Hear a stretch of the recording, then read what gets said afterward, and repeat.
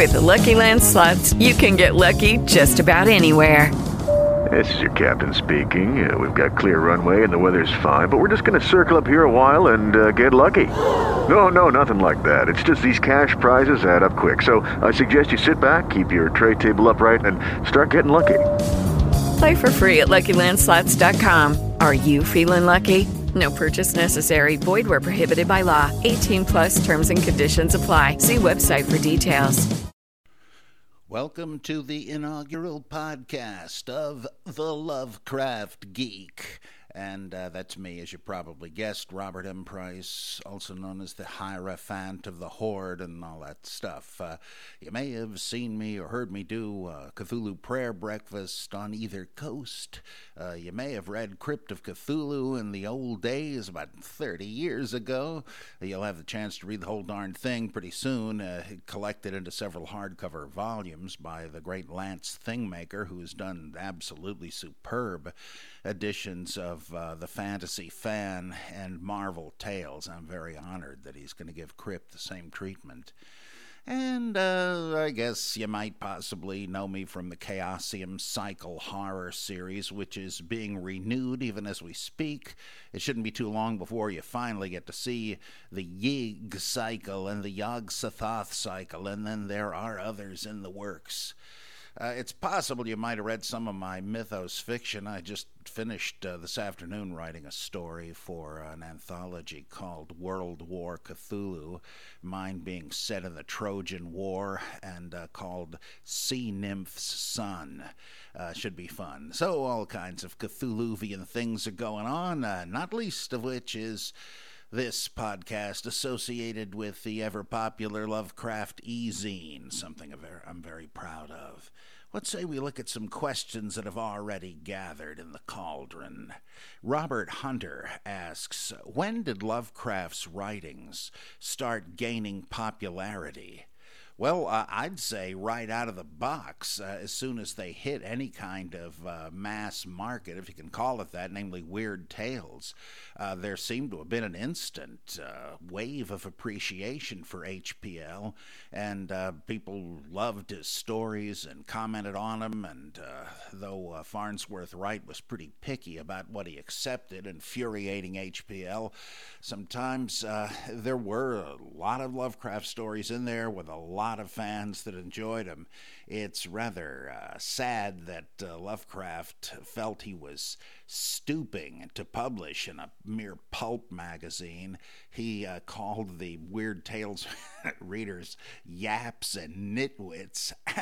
I guess he he didn't really like Seabury Quinn's Jules de Grandin stories and some of the other stuff that appeared in there.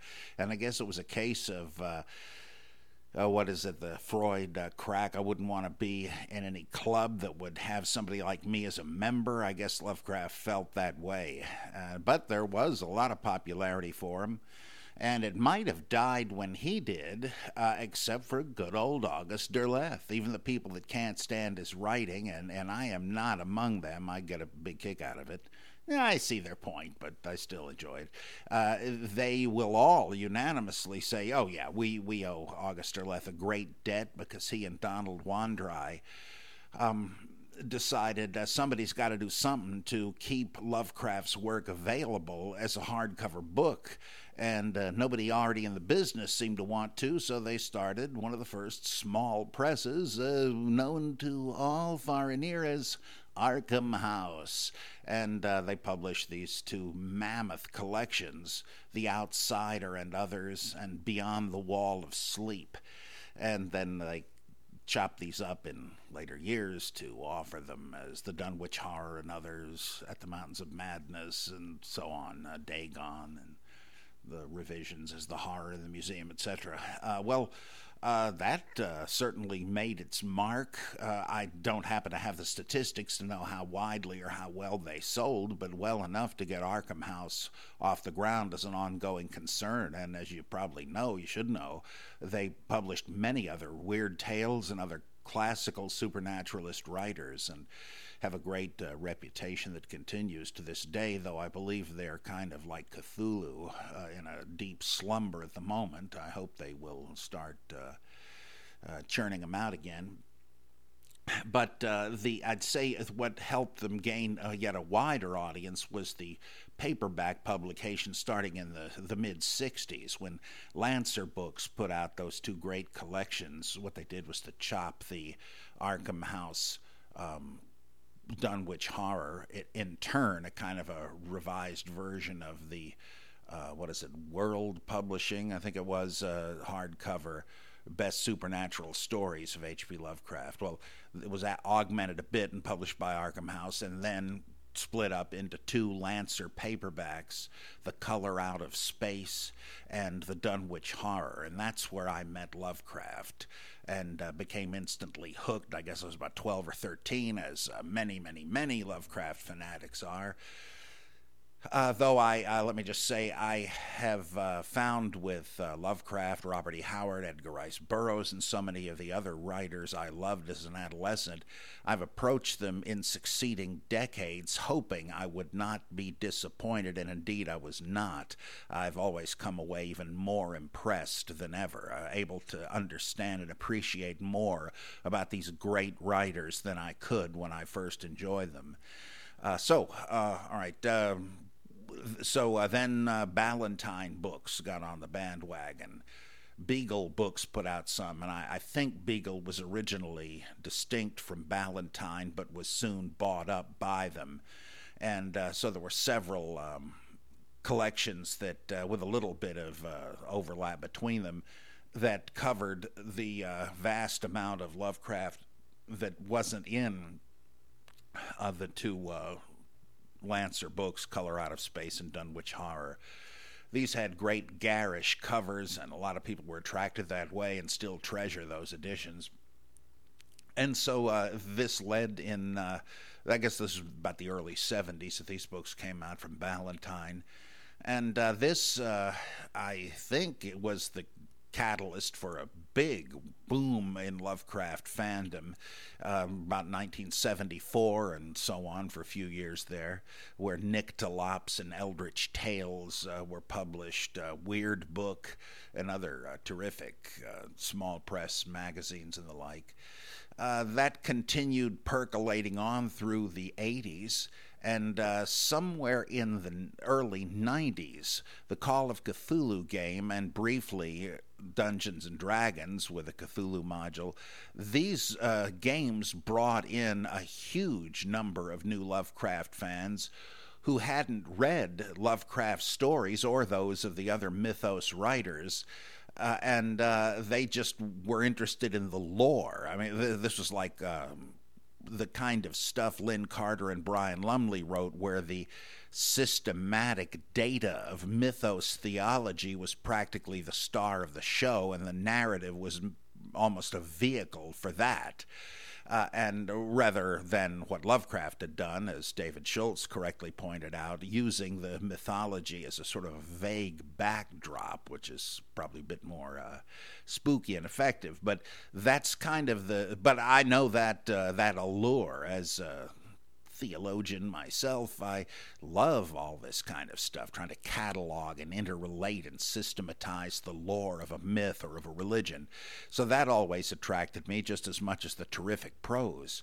And so I understand that. Here were Lovecraftians that were simply interested in the mythos, didn't even really care about the texts.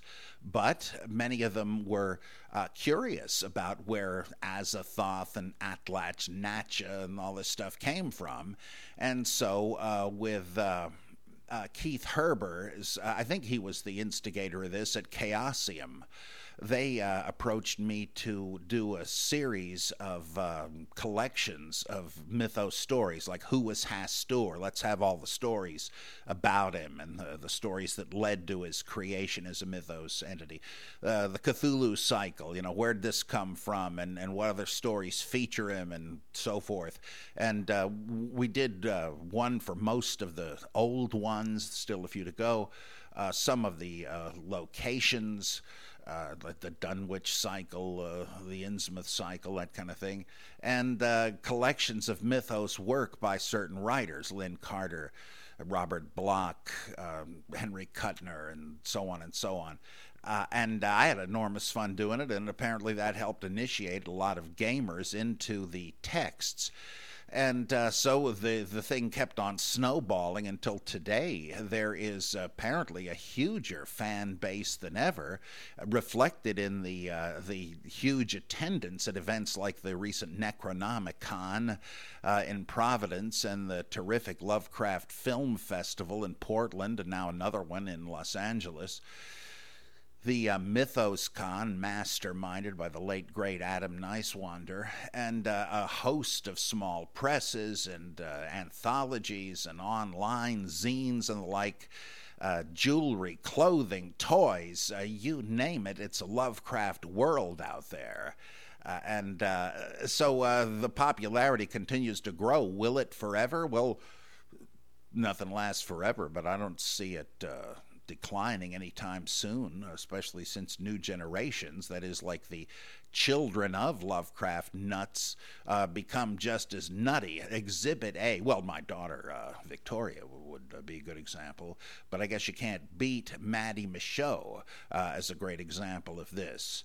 And the very gifted daughter of Mark and Marie Michaud, the late Marie Michaud, and they trained her up right, and she's helming Necronomicon Press. Well, that's, I think, just an example of the kind of thing that happens. So onward and upward with HPL, but as I understand it, that's kind of a brief rundown of Lovecraft's popularity and how it's grown. And of course, you can also mark that by the number of writers that continue to write in his tradition. A lot of it used to be just slavish would-be imitation, kind of fun, not necessarily that great, though a lot of it was. But now you've moved on to other writers with a very different, distinctive narrative voice, but with a genuine sense of what made Lovecraft so effective. People like Laird Barron, Joe Pulver, Corey Goodfellow, and Caitlin Kiernan, and a number of others. It's a great time to be a Lovecraftian, though I guess there was never a bad time if you just had HPL to read. Yeah, well, okay. Zoe Butler, who is also a pretty frequent contributor of questions to one of my other podcasts, The Bible Geek. And, of course, guess where we got the idea for the Lovecraft Geek, right? Zoe says, my first question is, do you think there's any validity to the claim made famous in Shea and Wilson's Illuminatus trilogy that the great old ones are somehow derived from the secret lore of Illuminati cultists?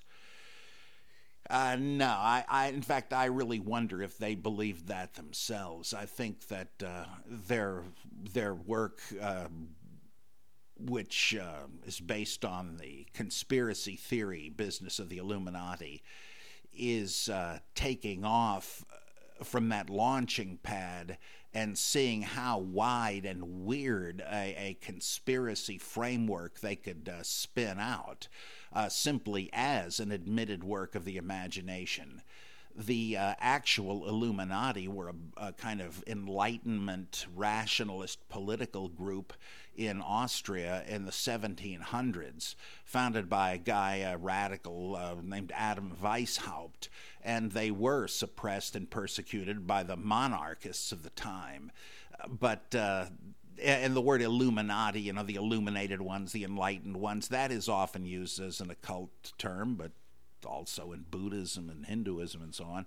That has led people to borrow this for all kinds of occult fantasies, but I don't believe there ever was any occult order of the Illuminati. These guys were just rationalist political radicals, and their Illuminati is long gone.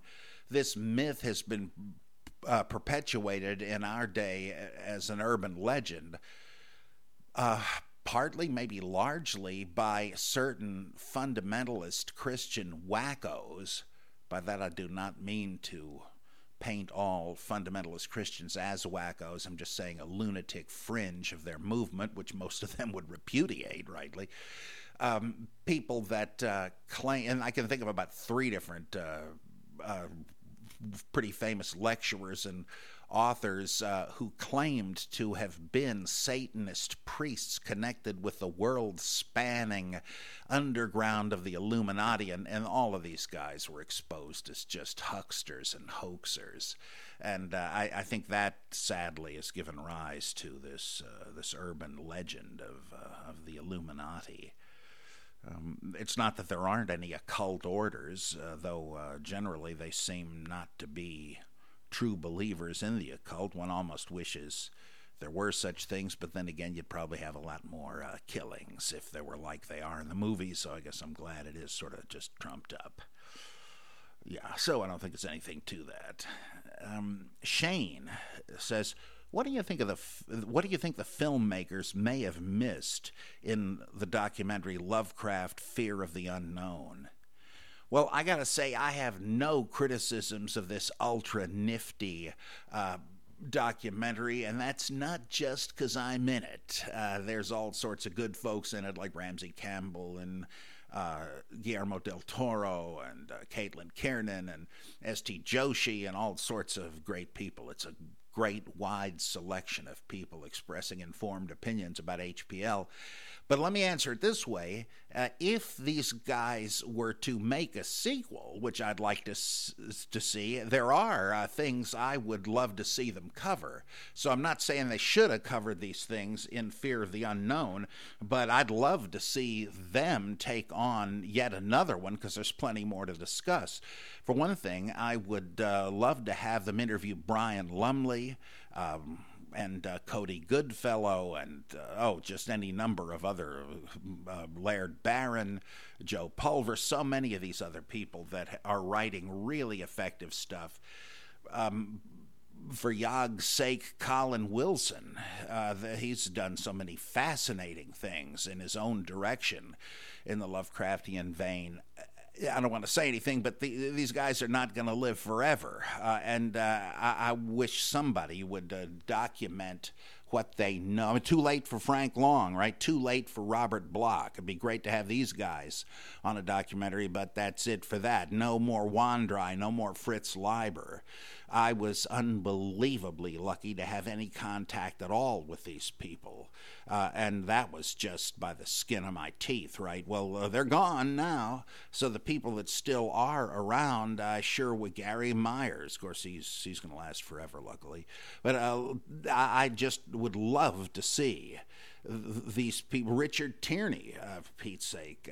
I'd love to see them share whatever they have to say about Lovecraft and the mythos and all that. Dirk Mosig, if he would do it. This guy, before St. Joshi, was the authority on Lovecraft. He still is an amazing authority, and what an incredible guy. Black belt in karate, memorized the whole Quran, a Zen master, a psychology professor. Oh boy, would I love to see an interview with him.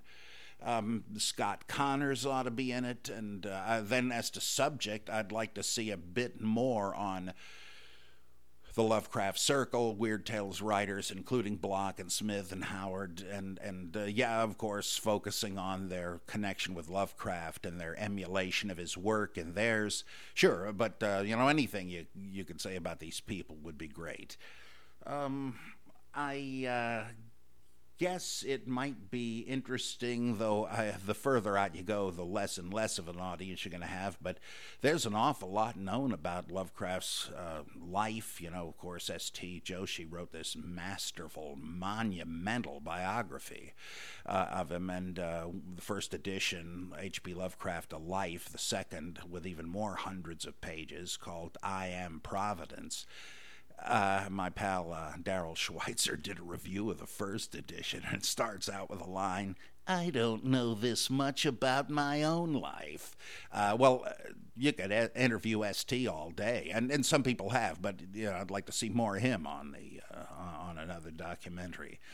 It'd be great to have Will Murray and others talk about adaptations of Lovecraft in the comics and the movies and so forth. There's just so much of it. I'd love to see people talk about this with the appropriate visuals and so on. So I don't regret that this stuff wasn't covered in H.P. Lovecraft Fear of the Unknown, but I would just really love to see a sequel that would deal with these things. But they did a wonderful job on that. I'll tell you another thing I'd like to see. I've been interviewed for at least a couple of similar sounding documentaries that, as far as I know, never came out some years ago. One of them 1990 at the Lovecraft Centennial. I don't think they had a lot of footage with a lot of good people, but I don't know that anything ever came of that. I'd love to see that come out too. Kevin, or as they would say in the movie Time Bandits, so he says, not a question so much, but it might be fun or interesting to do a piece on the sudden appearance of the Azathoth monument in Oklahoma. I just barely know about that, Kevin, but I love this kind of thing. There's a long tradition of gentle Lovecraftian hoaxes, like people sneaking entries for the Necronomicon into library card catalogs and into rare book catalogs. And why do we do these things? Well, of course, it's to sort of reinforce the fantasy that maybe we're living in the narrative world of Lovecraft. Maybe it's real. Of course, you sort of have to be a little bit off your rocker to actually think that. But of course, you know, look at me. I'm doing these Cthulhu prayer breakfasts and wearing an Innsmouth mitre and all this kind of nonsense, right? It's fun to pretend, and that's what this is. It's sort of bringing the pretense a little farther into reality, and it's a joke that hurts nobody. So.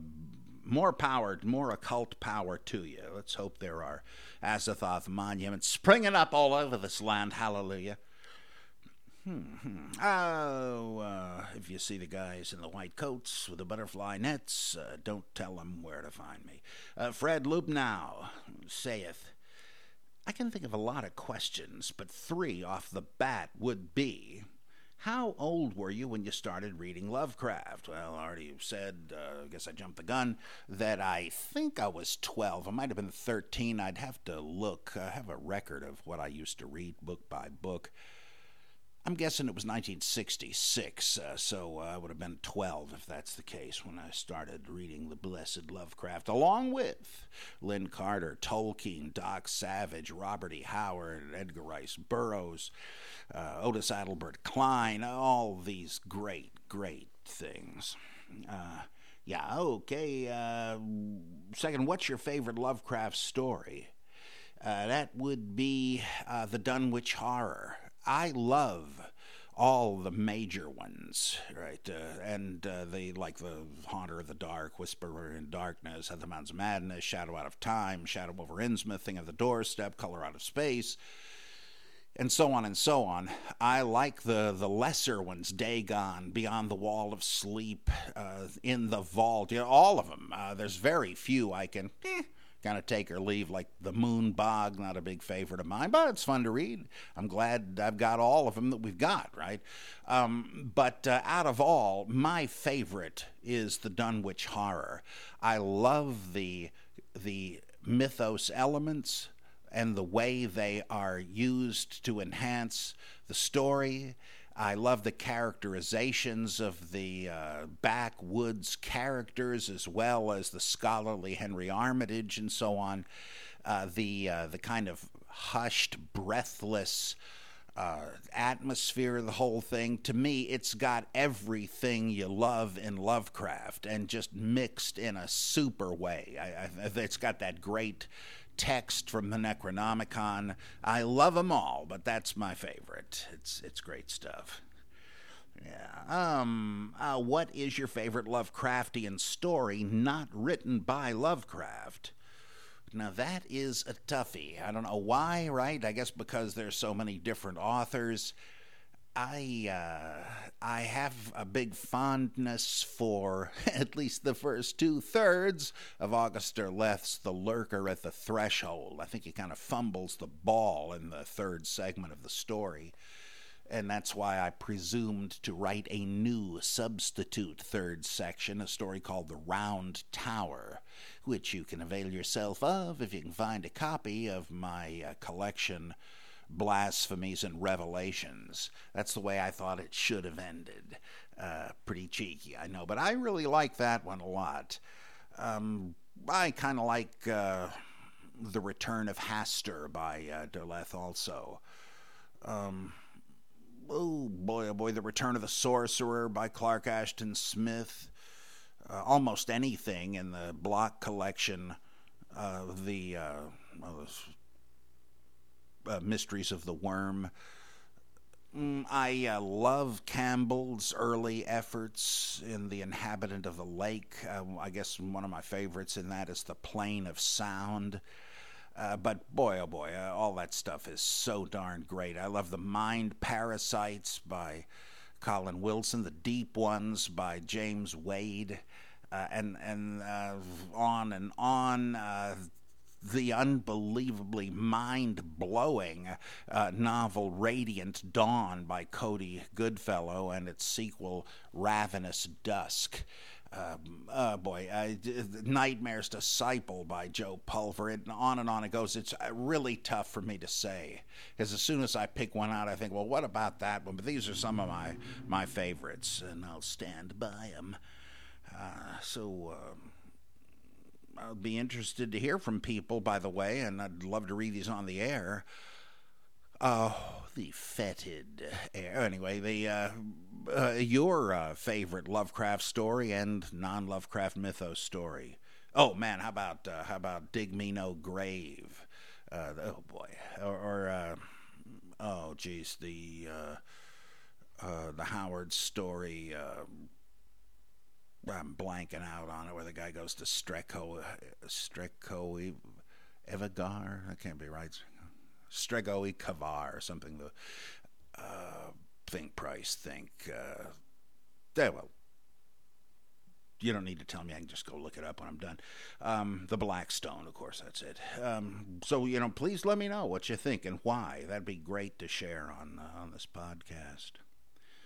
Jess asks, will Lovecraft ever achieve his rightful place in the ranks of America's literary greats? Actually, Jess, I think that has already happened, or at least begun to happen.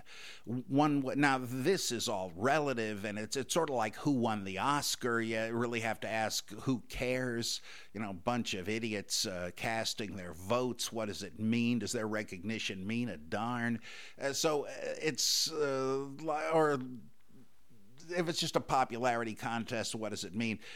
But it does seem the fact that there's like a Library of America collection of Lovecraft. Joyce Carol Oates, very respected by the mainstreams, put out a collection of Lovecraft. Penguin Books had S.T. Joshi do an edition. This wouldn't happen if Lovecraft weren't being recognized as on the level with Poe. And I think, I guess what we've not yet seen, as far as I know, is Lovecraft introduced into the English courses in high school and the like. I don't really see anything that would bar that if you're letting the kiddies read Poe, which is pretty horrific. I don't think Lovecraft would be any worse. I mean, it's not like there's sex and gore in it. So I imagine that will happen, especially since Lovecraft has been kind of accepted by the scholarly establishment. I'm sure Edmund Wilson is turning in his grave at that little development. And who can we thank for this? Just as August Derleth was the man behind Arkham House and the perpetuation of Lovecraft in book form, certainly S.T. Joshi is the one to thank for this. His tireless peerless scholarly work on Lovecraft, the corrected text, the biographical study, the study of the letters, and his indefatigable publishing with many books from university presses. This guy has really put Lovecraft on the map among academics and so on. So 3 cheers for ST. Even if he weren't a good pal of mine, I would still say the same. Simple one, I think, from Mike. He says, what anthology contains the shambler from the stars, the haunter of the dark, and the shadow from the steeple? Well, I believe all 3 of them appear only in the Arkham House Tales of the Cthulhu Mythos, and of course various paperback divisions. I think Panther had split that into 2 volumes, and I don't know which one would have these. But of course, it's a linked sequence. Robert Bloch, young pal and correspondent of Lovecraft, wrote for permission to have Lovecraft horribly destroyed in a Lovecraftian story. And Lovecraft, of course, was greatly honored and amused by this and wrote up a death warrant for him, giving Bloch permission to do this. And it was signed by Friedrich Wilhelm von Junst, Abdul al-Hazred, the Cho-Cho Lama of Leng, etc. So they all really, the Illuminati there, were happy to have Lovecraft done in, and he does get killed by a Lovecraftian entity. But he struck back and used Robert Bloch as the doomed protagonist of his classic story, The Haunter of the Dark, where Bloch becomes Robert Blake and begins to delve into secrets he shouldn't and comes to a nasty end. But not one to give somebody else the last word. The great Robert Bloch, years later, wrote a sequel to that, The Shadow from the Steeple, and where Fritz Leiber is the one that gets it. I imagine there have been other sequels since then. I'm pretty sure I have read some. They may be just fanzine fodder, not that I'm condemning that nifty stuff. I once edited a series of books called The Fan Mythos, after all. But all 3 of them do appear in Tales of the Cthulhu Mythos. Bloch's 2 appear in both versions of the all Bloch collection, Mysteries of the Worm, both the 1980, I think, paperback from Zebra, and my expanded edition, which has since been expanded once or twice more, from Chaosium, but all of them with the title Mysteries of the Worm. Great stuff. Let's see. This is from John Felix, who is one of the producers of this podcast, as well as the Human Bible and the Bible Geek podcasts. He offers something from Wikipedia. It says, The Cult of Alien Gods, H.P. Lovecraft and Extraterrestrial Pop Culture, is a 2005 book by Jason Colavito, that's Colavito, a contributor to Skeptic magazine and published by Prometheus Books. The central thesis of the book is that the ancient astronaut theory popularized by Erich von Däniken in Chariots of the Gods was directly influenced by the Cthulhu Mythos series of science fiction horror stories by H.P. Lovecraft.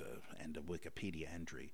John says, do you agree with this thesis, or do von Däniken, etc., owe their inspiration to other literary or fictional or primarily non-fictional sources and not at all to Lovecraft?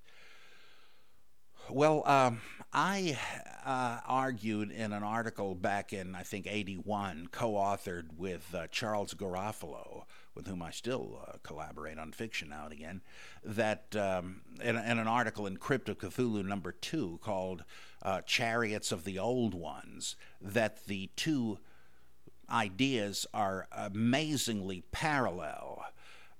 And, of course, Lovecraft was on the scene spouting this stuff long before von Däniken came along. And Lovecraft, of course, was doing it just as fiction, whereas von Däniken actually believed it. He held it as a serious theory. I had the pleasure of meeting von Däniken once at Montclair State and talking to him briefly. Let's see. I wouldn't be surprised if Von Daniken got the idea from Lovecraft, but I don't know that there's any real evidence for that. It seems to me it's not that hard to think of this. And because you could just as easily say it's suggested by Star Trek, too, and I'm sure there are other instances of this in science fiction novels, though I don't know that Von Daniken likely read any of those. He might have, but it's just not that tough to come up with the idea. I always like to say, though, in regard to his theory, that I don't believe that it's true. I don't know that it's not true, but I will say in its defense, it's not as crackpot as some crackpots make it. Like the Raelians. Do you happen to remember some years ago when a couple of Raelian members, they believe in UFOs, they're not theists, they just believe in space aliens and that they engineered human life on Earth. A couple of these people had a press conference announcing that they had cloned a human being. Well, of course, it turned out to be a hoax, not that that was any big surprise. But this, to me, was a genuine event in epistemology. Like, how do you know the truth? Because these people standing there, you could tell from their hair that they were crazy. Right? It was so weird looking, as if they'd been electrocuted in a hair dye factory or something. You could tell nobody that looks like this on purpose has all their marbles. Right? It's just impossible to take seriously anything they say. So, if we didn't have any other reason to doubt it, that would be a pretty secure epistemological guarantee. But the idea itself is by no means stupid. It doesn't explain the origin of religion or the origin of intelligent life, even if it's true. Right, you would still have to ask especially if you think the aliens intentionally planted religion, well, where'd they come up with it? And if they're humanoid life, how'd they get here? So, you just push the questions back a step. But is it impossible or absurd to imagine alien visitors to the Earth and that they left some imprint? No. It's just a question of, do you think there's sufficient evidence for it? It's not a silly idea, even though some silly folks do present it in a silly way.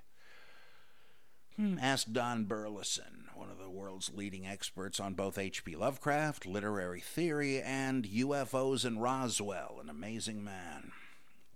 One of the real pioneers of Lovecraft scholarship and a terrific weird fiction writer, too. You might wonder, Price, are you just using this as a platform to plug your buddies? Well, yes and no. There are writers whose work I don't much care for, but I'm not going to launch into tirades against anybody. So if I'm not going to say anything if I don't have anything nice to say. Of course, don't go thinking that anybody I've not praised on this podcast today I don't like. Maybe I just haven't gotten to them yet. But I only praise people in their work when I'm convinced there's a reason. I don't enjoy making a fool of myself by praising something that's obviously worthless. Yeah, okay. This is an interesting one. Michael says, I was wondering if you would expand on your teenage fundamentalist years and how you discovered Lovecraft and how you reconciled the Cthulhu mythos with your Christian beliefs. Well, I didn't have much trouble. Now, I had become a zealous fundamentalist, and I guess I got to admit, with a lot that goes with that, when I was about 10 to 11 years old. My parents sent my brother and myself to Brookdale Baptist Church in Bloomfield, New Jersey, a fundamentalist church, but a very bright and happy place with a lot of great youth programs, memories of which I still cherish. I wish more kids could have the wholesome, unbelievably fun adolescence and youth that I had with them. But I took the Bible literally. I was convinced, a la Hal Lindsey, that the world would end shortly. I would go out witnessing, both to personal contacts in school, making a real spectacle of myself in going around witnessing to people in shopping malls and parks and all that, because I thought I had to. I cringe at that now, though on the other hand, it did give me the ability to go ahead and do what I figured I had to do, even if I was reluctant. It gave me some guts. I still admire Jehovah's Witnesses for the guts they have, the courage of their convictions. I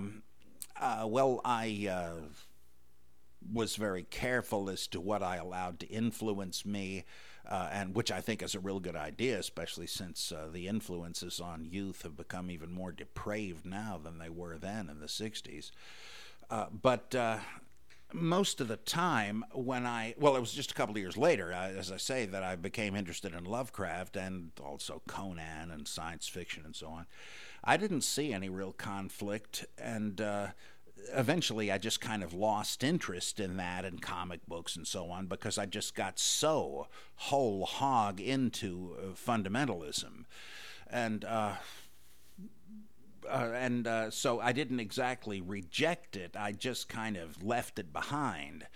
And then once I ditched fundamentalism, let's say about a dozen years later, I got back into all the stuff that had once delighted me, though I was into religious scholarship by now.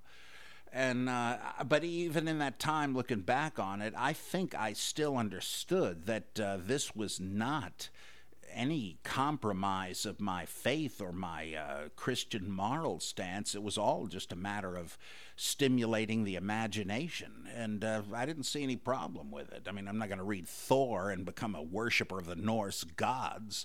I'm not going to read Lovecraft and start believing in Yog-Sothoth, right? So I still don't think fundamentalists need to have any kind of guilty conscience. The whole idea is suspension of disbelief. Lovecraft said that it is the naturalist, the rationalist, the materialist who can be most effectively scared and scary as a horror writer, because he doesn't believe in the supernatural, and were it to occur, it would shock the heck out of him because there's no place in his worldview for it.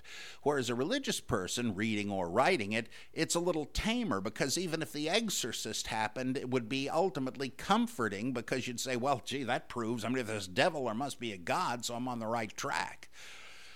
Well, in a similar way, I think people that say, well, I believe in God and Jesus Christ and so forth. If you're reading The Call of Cthulhu, where the great shadow of nihilism covers the world and human life as a pointless joke of the universe and all that, it's appropriately dismaying and frightening as long as you have suspended disbelief for the sake of the story.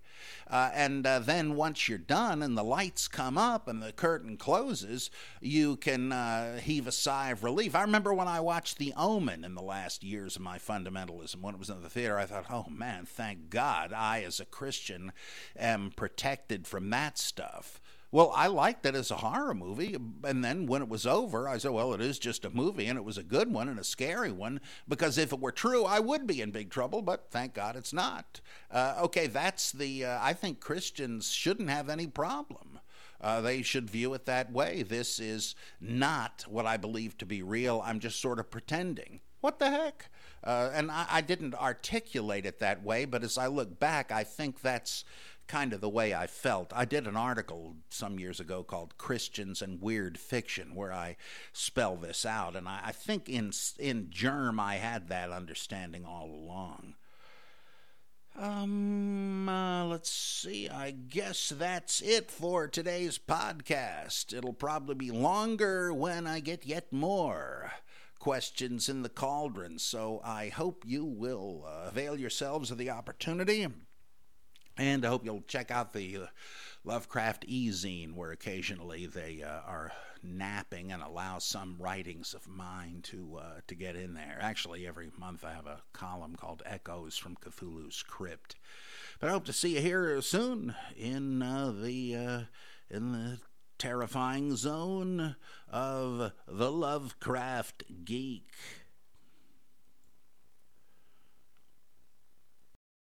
With Lucky Land Slots, you can get lucky just about anywhere. Dearly beloved, we are gathered here today to... Has anyone seen the bride and groom? Sorry, we're here. We were getting lucky in the limo and we lost track of time. No, Lucky Land Casino, with cash prizes that add up quicker than a guest registry. In that case, I pronounce you lucky. Play for free at LuckyLandSlots.com. Daily bonuses are waiting. No purchase necessary. Void where prohibited by law. 18+. Terms and conditions apply. See website for details.